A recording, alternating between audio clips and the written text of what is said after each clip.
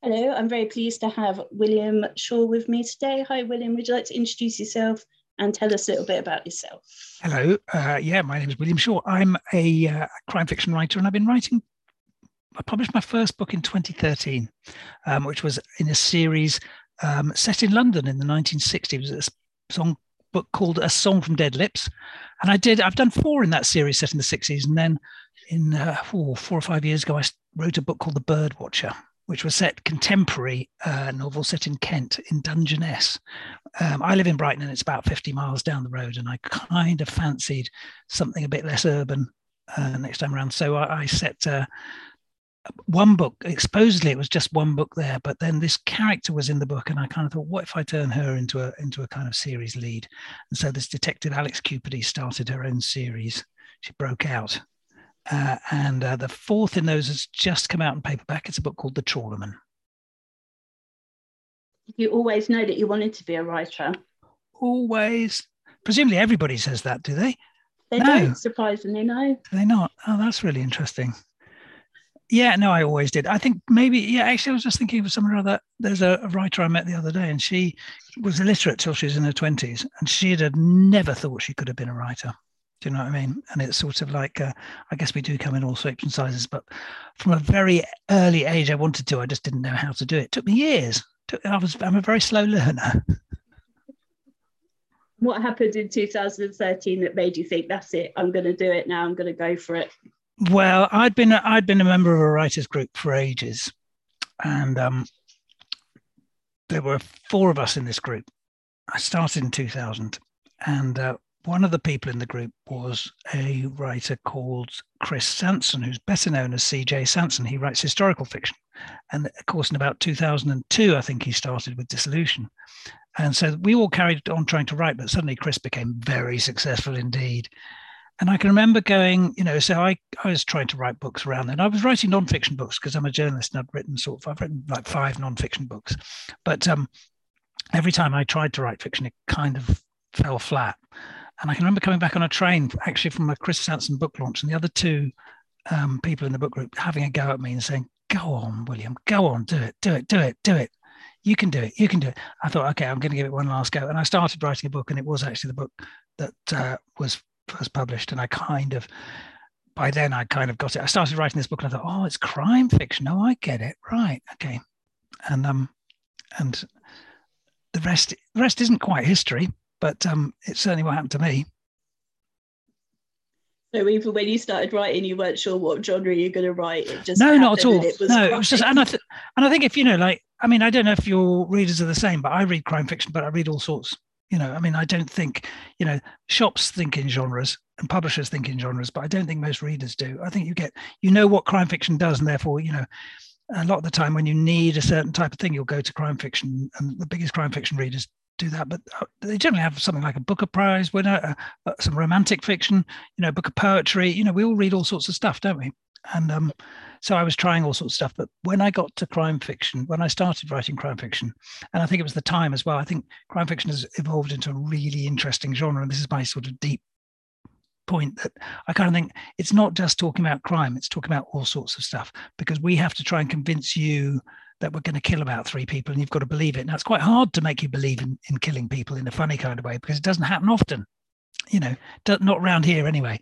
And so we've got to try and lure you in. And quite often, increasingly, crime fiction lures you in by convincing you that other stuff are true. I mean, this guy, C.J. Sanson, he's a historical fiction writer. He writes about Tudor England. And all his Tudor details are just so amazing that he can kill as many people as he wants, because he's made me believe that he's in Tudor England. He can, kill people horribly once you've persuaded that. But, I remember his last book was a book called Tombland. He's not very well, Chris. He gets ill quite a lot. So if he doesn't send you bits of his novel, you kind of say, "Hey, you're right, Chris." And I can remember calling him up. It's a few years ago now, because it's his last book, Tombland, and it's been a while since he finished that one. And I called him up and said, "Chris, what's happened? Are you all right?" And he said, No, I'm just researching sheep. And he'd stopped writing for a week or two to research what Tudor sheep in Norfolk were like, because he thought, I can't go on unless I know exactly what they look like. And he spent ages tracking down the one academic who could tell him what they look like. When you read the book, there's only one sentence in there, but he had to get that right. And you see, this is why I think contemporary crime fiction is really good, because what you'll do is you'll be reading it, and there's a description of a sheep in this book, and you think, sounds right to me, because he's taken some trouble there.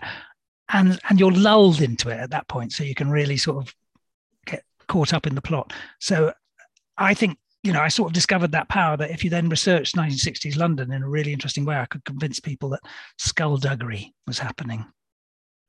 Which leads nicely to one of my favourite questions. What's the most interesting thing you've found doing research, or the biggest research rabbit hole you've fallen down? I got to a really big research rabbit hole researching the Trawlerman, because it's about PTSD. And my late main character, by the time it got to book 4, I thought, God, she's seen some terrible things. It's got to have dented her a bit. So I thought, okay, I gave her PTSD, which is a bit of a meme. Not a bit, it's a bit, it's not. I'm not the first writer to give their main character PTSD, because we were understanding more about it. But I thought, I've got to understand what it's like in her head. So I spent a long time talking to people who were counsellors, and read that great book. It's called Written on the Body, I think it's called, which is all about what they've discovered neurologically about PTSD. But right from the beginning, there were little things that were great. I wrote that first book, and it was set in 1968 in London. And I had 1968. The first body was discovered in this book behind Abbey Road Studios. So, it was all about that thing that in 1968, everybody thought, if you talk to especially young Americans, they say, oh God, London must have been so swinging and groovy. I'm very old. And actually, most of Britain wasn't swinging and groovy in 1968. Most of it was somewhere in 1954 still. And so I kind of thought, what if I have a character who's from that side of the fence, and another one who is swinging and groovy? So I had a 22-year-old young woman constable in the Metropolitan Police, who's kind of trying to get into CID. And I thought, well, that's a great character. And so I wrote the book, I got a deal. I thought, hooray, I'm a really big writer. I'm a real star now. It's fantastic, as you always do when you get your first deal. And I thought, I better check my facts. And I went and found 2 women who'd worked for D Division in Maida Vale, CID, 1968. One of them had actually been a probationer on the CID, just like my character. Thought, great, this is research. So I, in my sort of pompous kind of way, told them all about my plot, hoping they'd say, well, you're so fantastic. And they just said, that could never have happened. And I thought, what? She says, you made her the driver. And I thought, yeah, she drives the car, and the sergeant, who's grumpier, goes around with her. No, it couldn't happen, they said, because women weren't allowed to drive cars in 1968 in the police. And I thought, oh. And so I had to rewrite the book, really. And actually it was better for it, because she still drives the car, but she's not allowed to, which is always good in a thing. But I just love that fact, because the moment you as the reader come across that fact, you think, and it takes you back, and you realize how long ago it was, because in some ways it feels quite close, because we still listen to the Beatles music and we do all that stuff like that. But in other ways, it was a really long time ago, and attitudes were completely different. But once I've convinced you of that, then I can do other stuff, if you know what I mean. Yeah, I do. I talk a lot, don't I? That's good. It makes it easier for me. You carry on. If you were to take one character from any of your books out for a meal, who would you choose, and what would you ask them?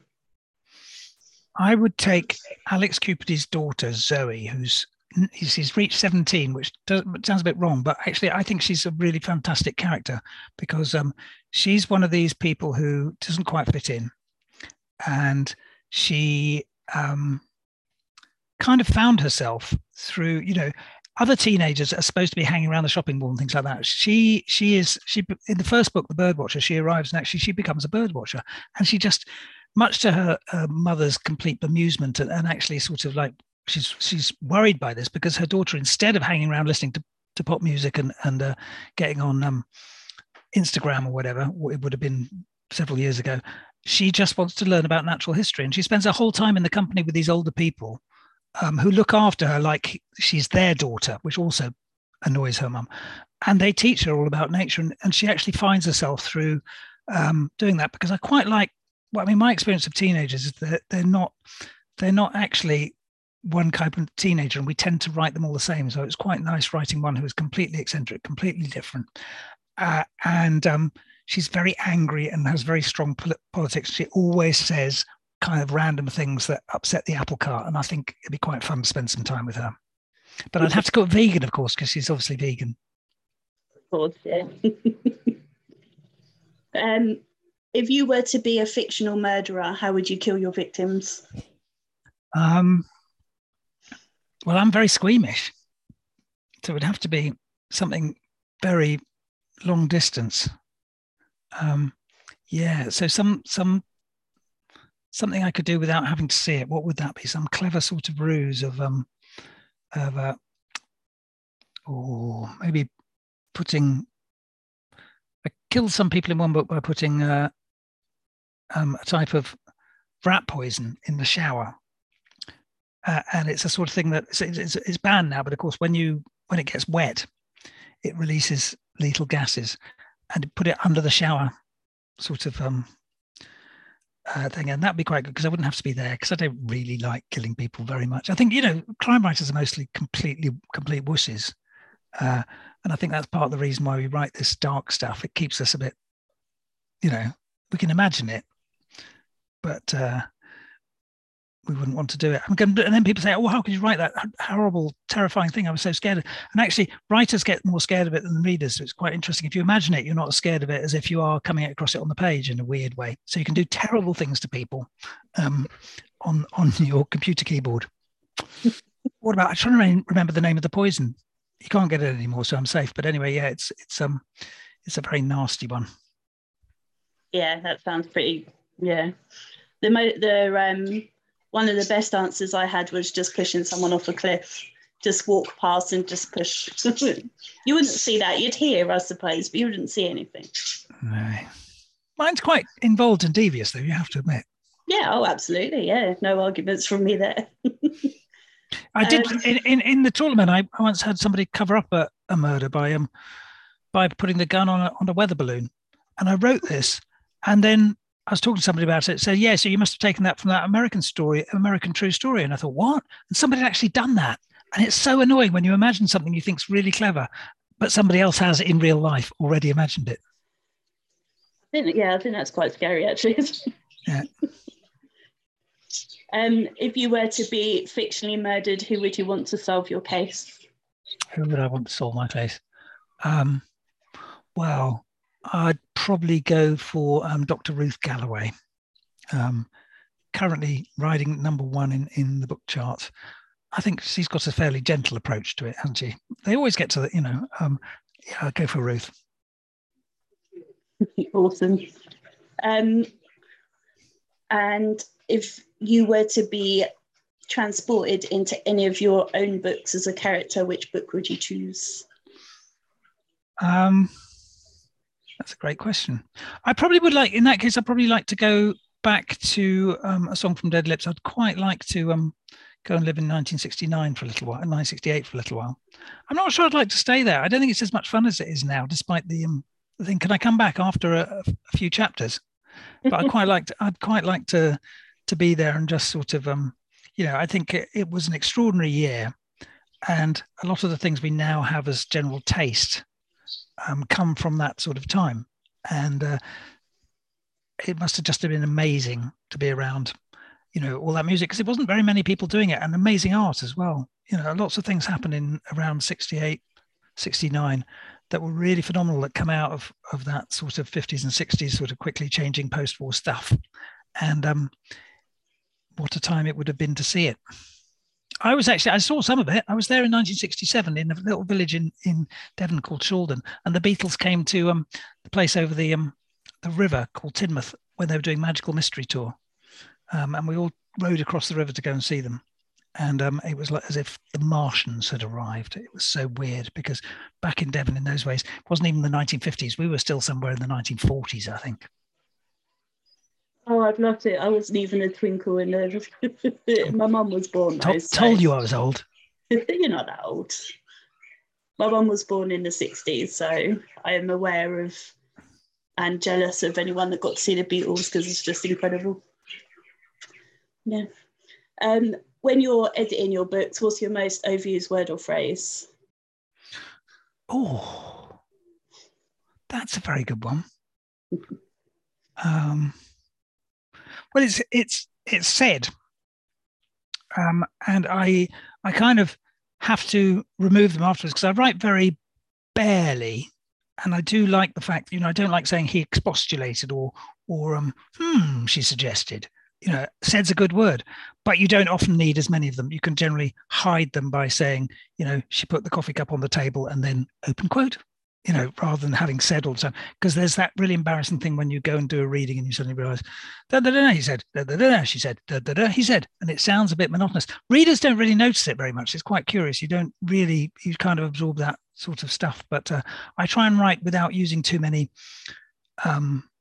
adverbs or adjectives and stuff like that, trying to let all the reader imagine that stuff. And so it can seem quite bare if you just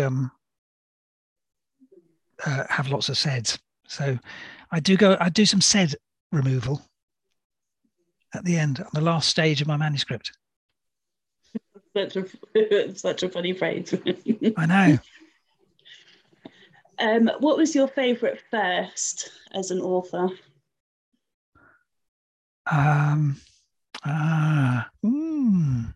So many of them.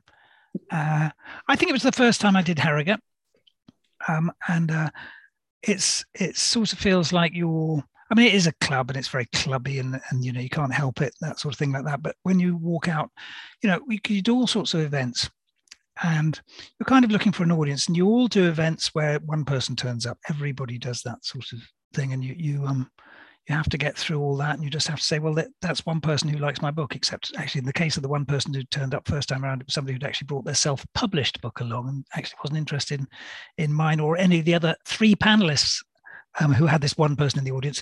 But, you get used to that, and you get used to the fact that not all readers want to come and see authors. That makes perfect sense. I'm not sure, it's a strange thing to do.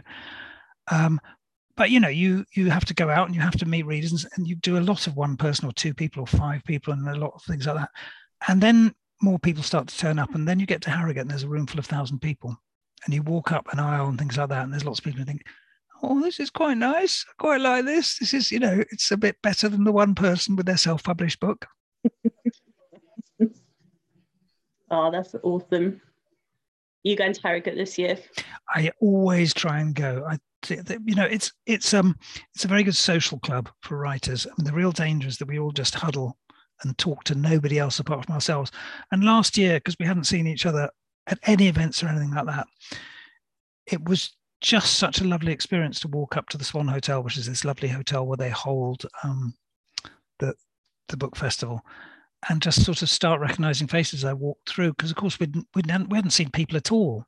And then it was sort of July, and just sort of recognizing faces. I got quite emotional about it. And I do, that's why I go, really. I go as much because it keeps your finger on the pulse of whatever's going on, but really just to see familiar faces, because it's a very good community of people, crime writers. They're very supportive of each other.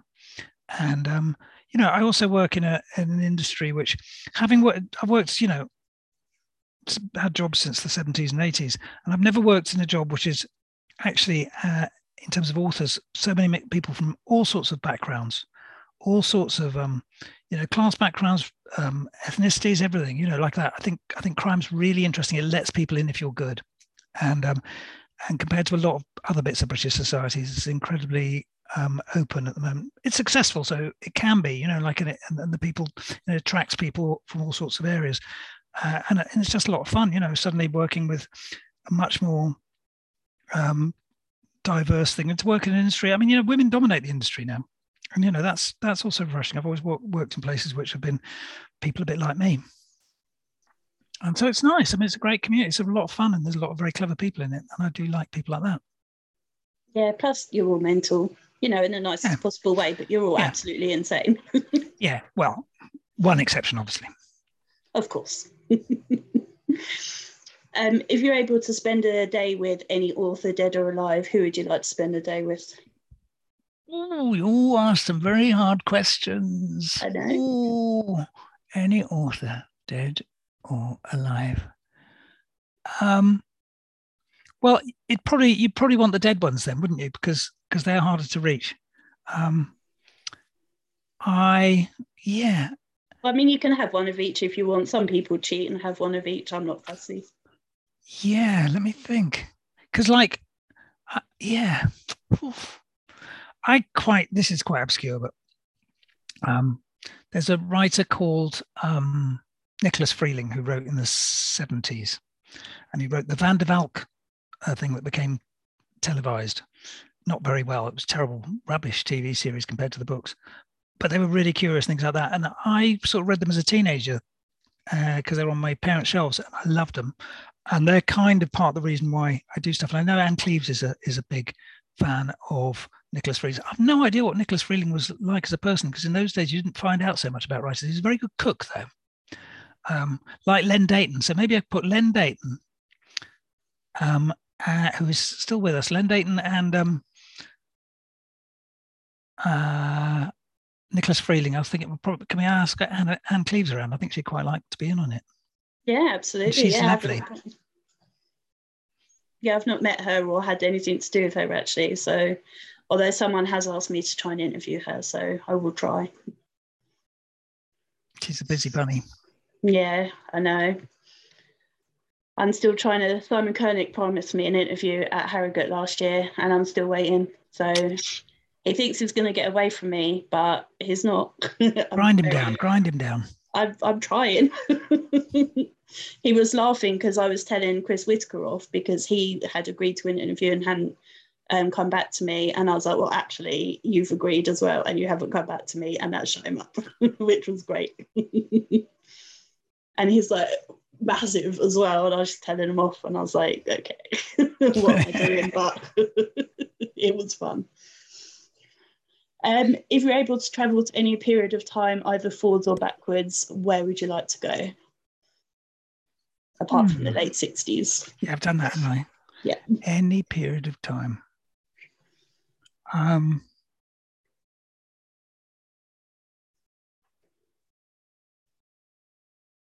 quite like to see what happens in about 50 years. We're in a bit of a muddle right now. I'm not sure it'd be a good time to travel to. I'd rather hope it was. But I quite like to see how it turns out, because we've got a lot of decisions to make around now. We seem to be fluffing most of them quite badly.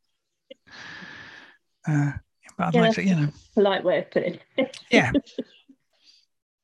Yeah, I think I'd be too scared to go to the future. But... I know, it is a scary idea, isn't it? Yeah. But I could then sit on the sideline and say, well, I told you so. Didn't I say? I knew this was going to happen. Tried to tell you. I told you once, I told you twice, you didn't listen. Yeah. So what do you like to do when you're not writing? All sorts of stuff. I mean, I like to go walking. I play music in a ceilidh band, which is but it wasn't very crime. What else do I do? Well, reading, obviously. That's quite a big one. Or just get out and about. I went to see a very play a couple of weeks last weekend. What was that? Down in Bristol. Be out, meet people. But yeah, I mean, I play in the ceilidh band, and that's fun. That's something very different for the brain. It's a very different process, and I think it's quite good to do something different always from what you do in your day job. Yeah, absolutely. As you are doing yourself. Yeah, indeed. I still don't know how this happened. No. A silly question. I actually took Jo Spain for her first ever vegan sausage roll in a certain high street chain. Because she lives in Dublin, and it's not a thing there. Yeah, I know. I spoke to an Irish author, and they'd never heard of it, and I was like, "What?" And she said, "What is this? Because I want to use it." And so we took her to one in it wasn't in Newcastle. It was anyway. We took her to this thing, and she thoroughly enjoyed this. She put one in her next book. Actually, she had to make a reference to it after that, as it was such a cultural moment. They're now designing a clothing range in line with Primark. Are they? Oh, you see, that's where it's all going to go wrong. I'm not sure. I have no words. Yeah. Oh dear. Yeah. As long as they don't ask us to wear it, because it's bad enough wearing a uniform. Yes, I was going to say modelling today. Oh dear. Who was your first celebrity crush? Literary crush. Eddie? Did you? My first celebrity. Celebrity crush. Oh, celebrity crush. Yeah, I don't know. I'm very bad at that. Crushes. I guess it would have probably been. Oof.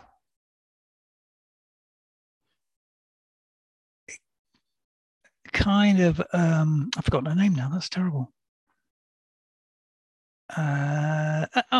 Actor. Oh God, and she lives around. Oh, I can't remember. Oh, can I take a rain check on that? What's the name? What's the name of the woman? She used to be in The Railway Children. Any viewers can get her and guess. And she was also in an Australian film whose name I forgot. And she took all her clothes off, and I think every teenage boy in Britain had a crush on her, probably for all the wrong reasons in that film. And if I ever meet her, I'm going to be really embarrassed now. Yeah, I'm trying to. Was it the main character in The Railway Children? It was one of the girls. Was it? Oh, let me go and carry on talking. I'm going to go to use my other bit of brain called Google. Yeah, good old Google. The trouble is that just dulls our brain even more, doesn't it? Because we have to don't have to think. Yeah. So 1970 film, The Railway Children, and come along, Jenny Agutter. Oh, it is Jenny Agutter. Yeah, not that I could think of her name. Yeah, because she was on Call the Midwife at the first. Oh, of course. Yeah, that's right. I should have gone through that route. You see, brains are rubbish, full of these rusty drawers. Yeah, I couldn't think of it either. So yeah, cool. That's a good film as well. If I was to ask those closest to you what your most annoying habits are, what would they say? My most annoying habits are saying and ignoring people. I'm quite good at when I'm writing. I'm quite good at shutting out the rest of the world. So I've ignored my children for many years. I'm sure they're proud of you. Yeah. They have to be. It's kind of part of the contract with being children. Don't know. I don't mind if they're not. They've got their own thing going on. It's more my job to be proud of them, isn't it? Yeah, that's just true, I suppose. If you were stranded on a desert island, what 3 things would you want with you? I probably want a musical instrument of some kind, probably a fiddle, because I play it very badly and I quite like the time to play it well. I would like, I'm guessing that some sort of writing device counts as one item, and a sharp knife. Sharp knife, can't go wrong. Need a sharp knife on a desert island to make all those things that you'd have to make. And become less squeamish and kill some animals that you could eat. Yeah, I guess so. I did go on a desert on a Stone Age survival course once, where we were all supposed to live in the desert in America, in the Utah desert, for a month without anything apart from just our own resources, but didn't really work out. There used to be these Anasazi Native Americans who had lived there, but they'd moved out 1,000 years ago because there was no food or water there. So what the hell we were doing? They'd taken a sensible option and said, "Oh, stuff that for a lot. This desert's useless." So the idea that we were going to live like them when they'd already moved out was crazy. So every now and again, a surreptitious canister of water would appear, which wasn't very Stone Age at all, but we would have actually died without it. Yeah. And it's a bit hard to live on, you can't ever try catching a rabbit. It's not as easy as it sounds. No, I'd rather not. Yeah, I thought we're supposed to learn from history and not repeat it. Yeah, exactly. Yeah. So are you working on anything at the moment, and what's coming next for you? I'm working on a thriller. What's coming next for me is a thriller called The Dead Rich, under the name G.W. Shaw.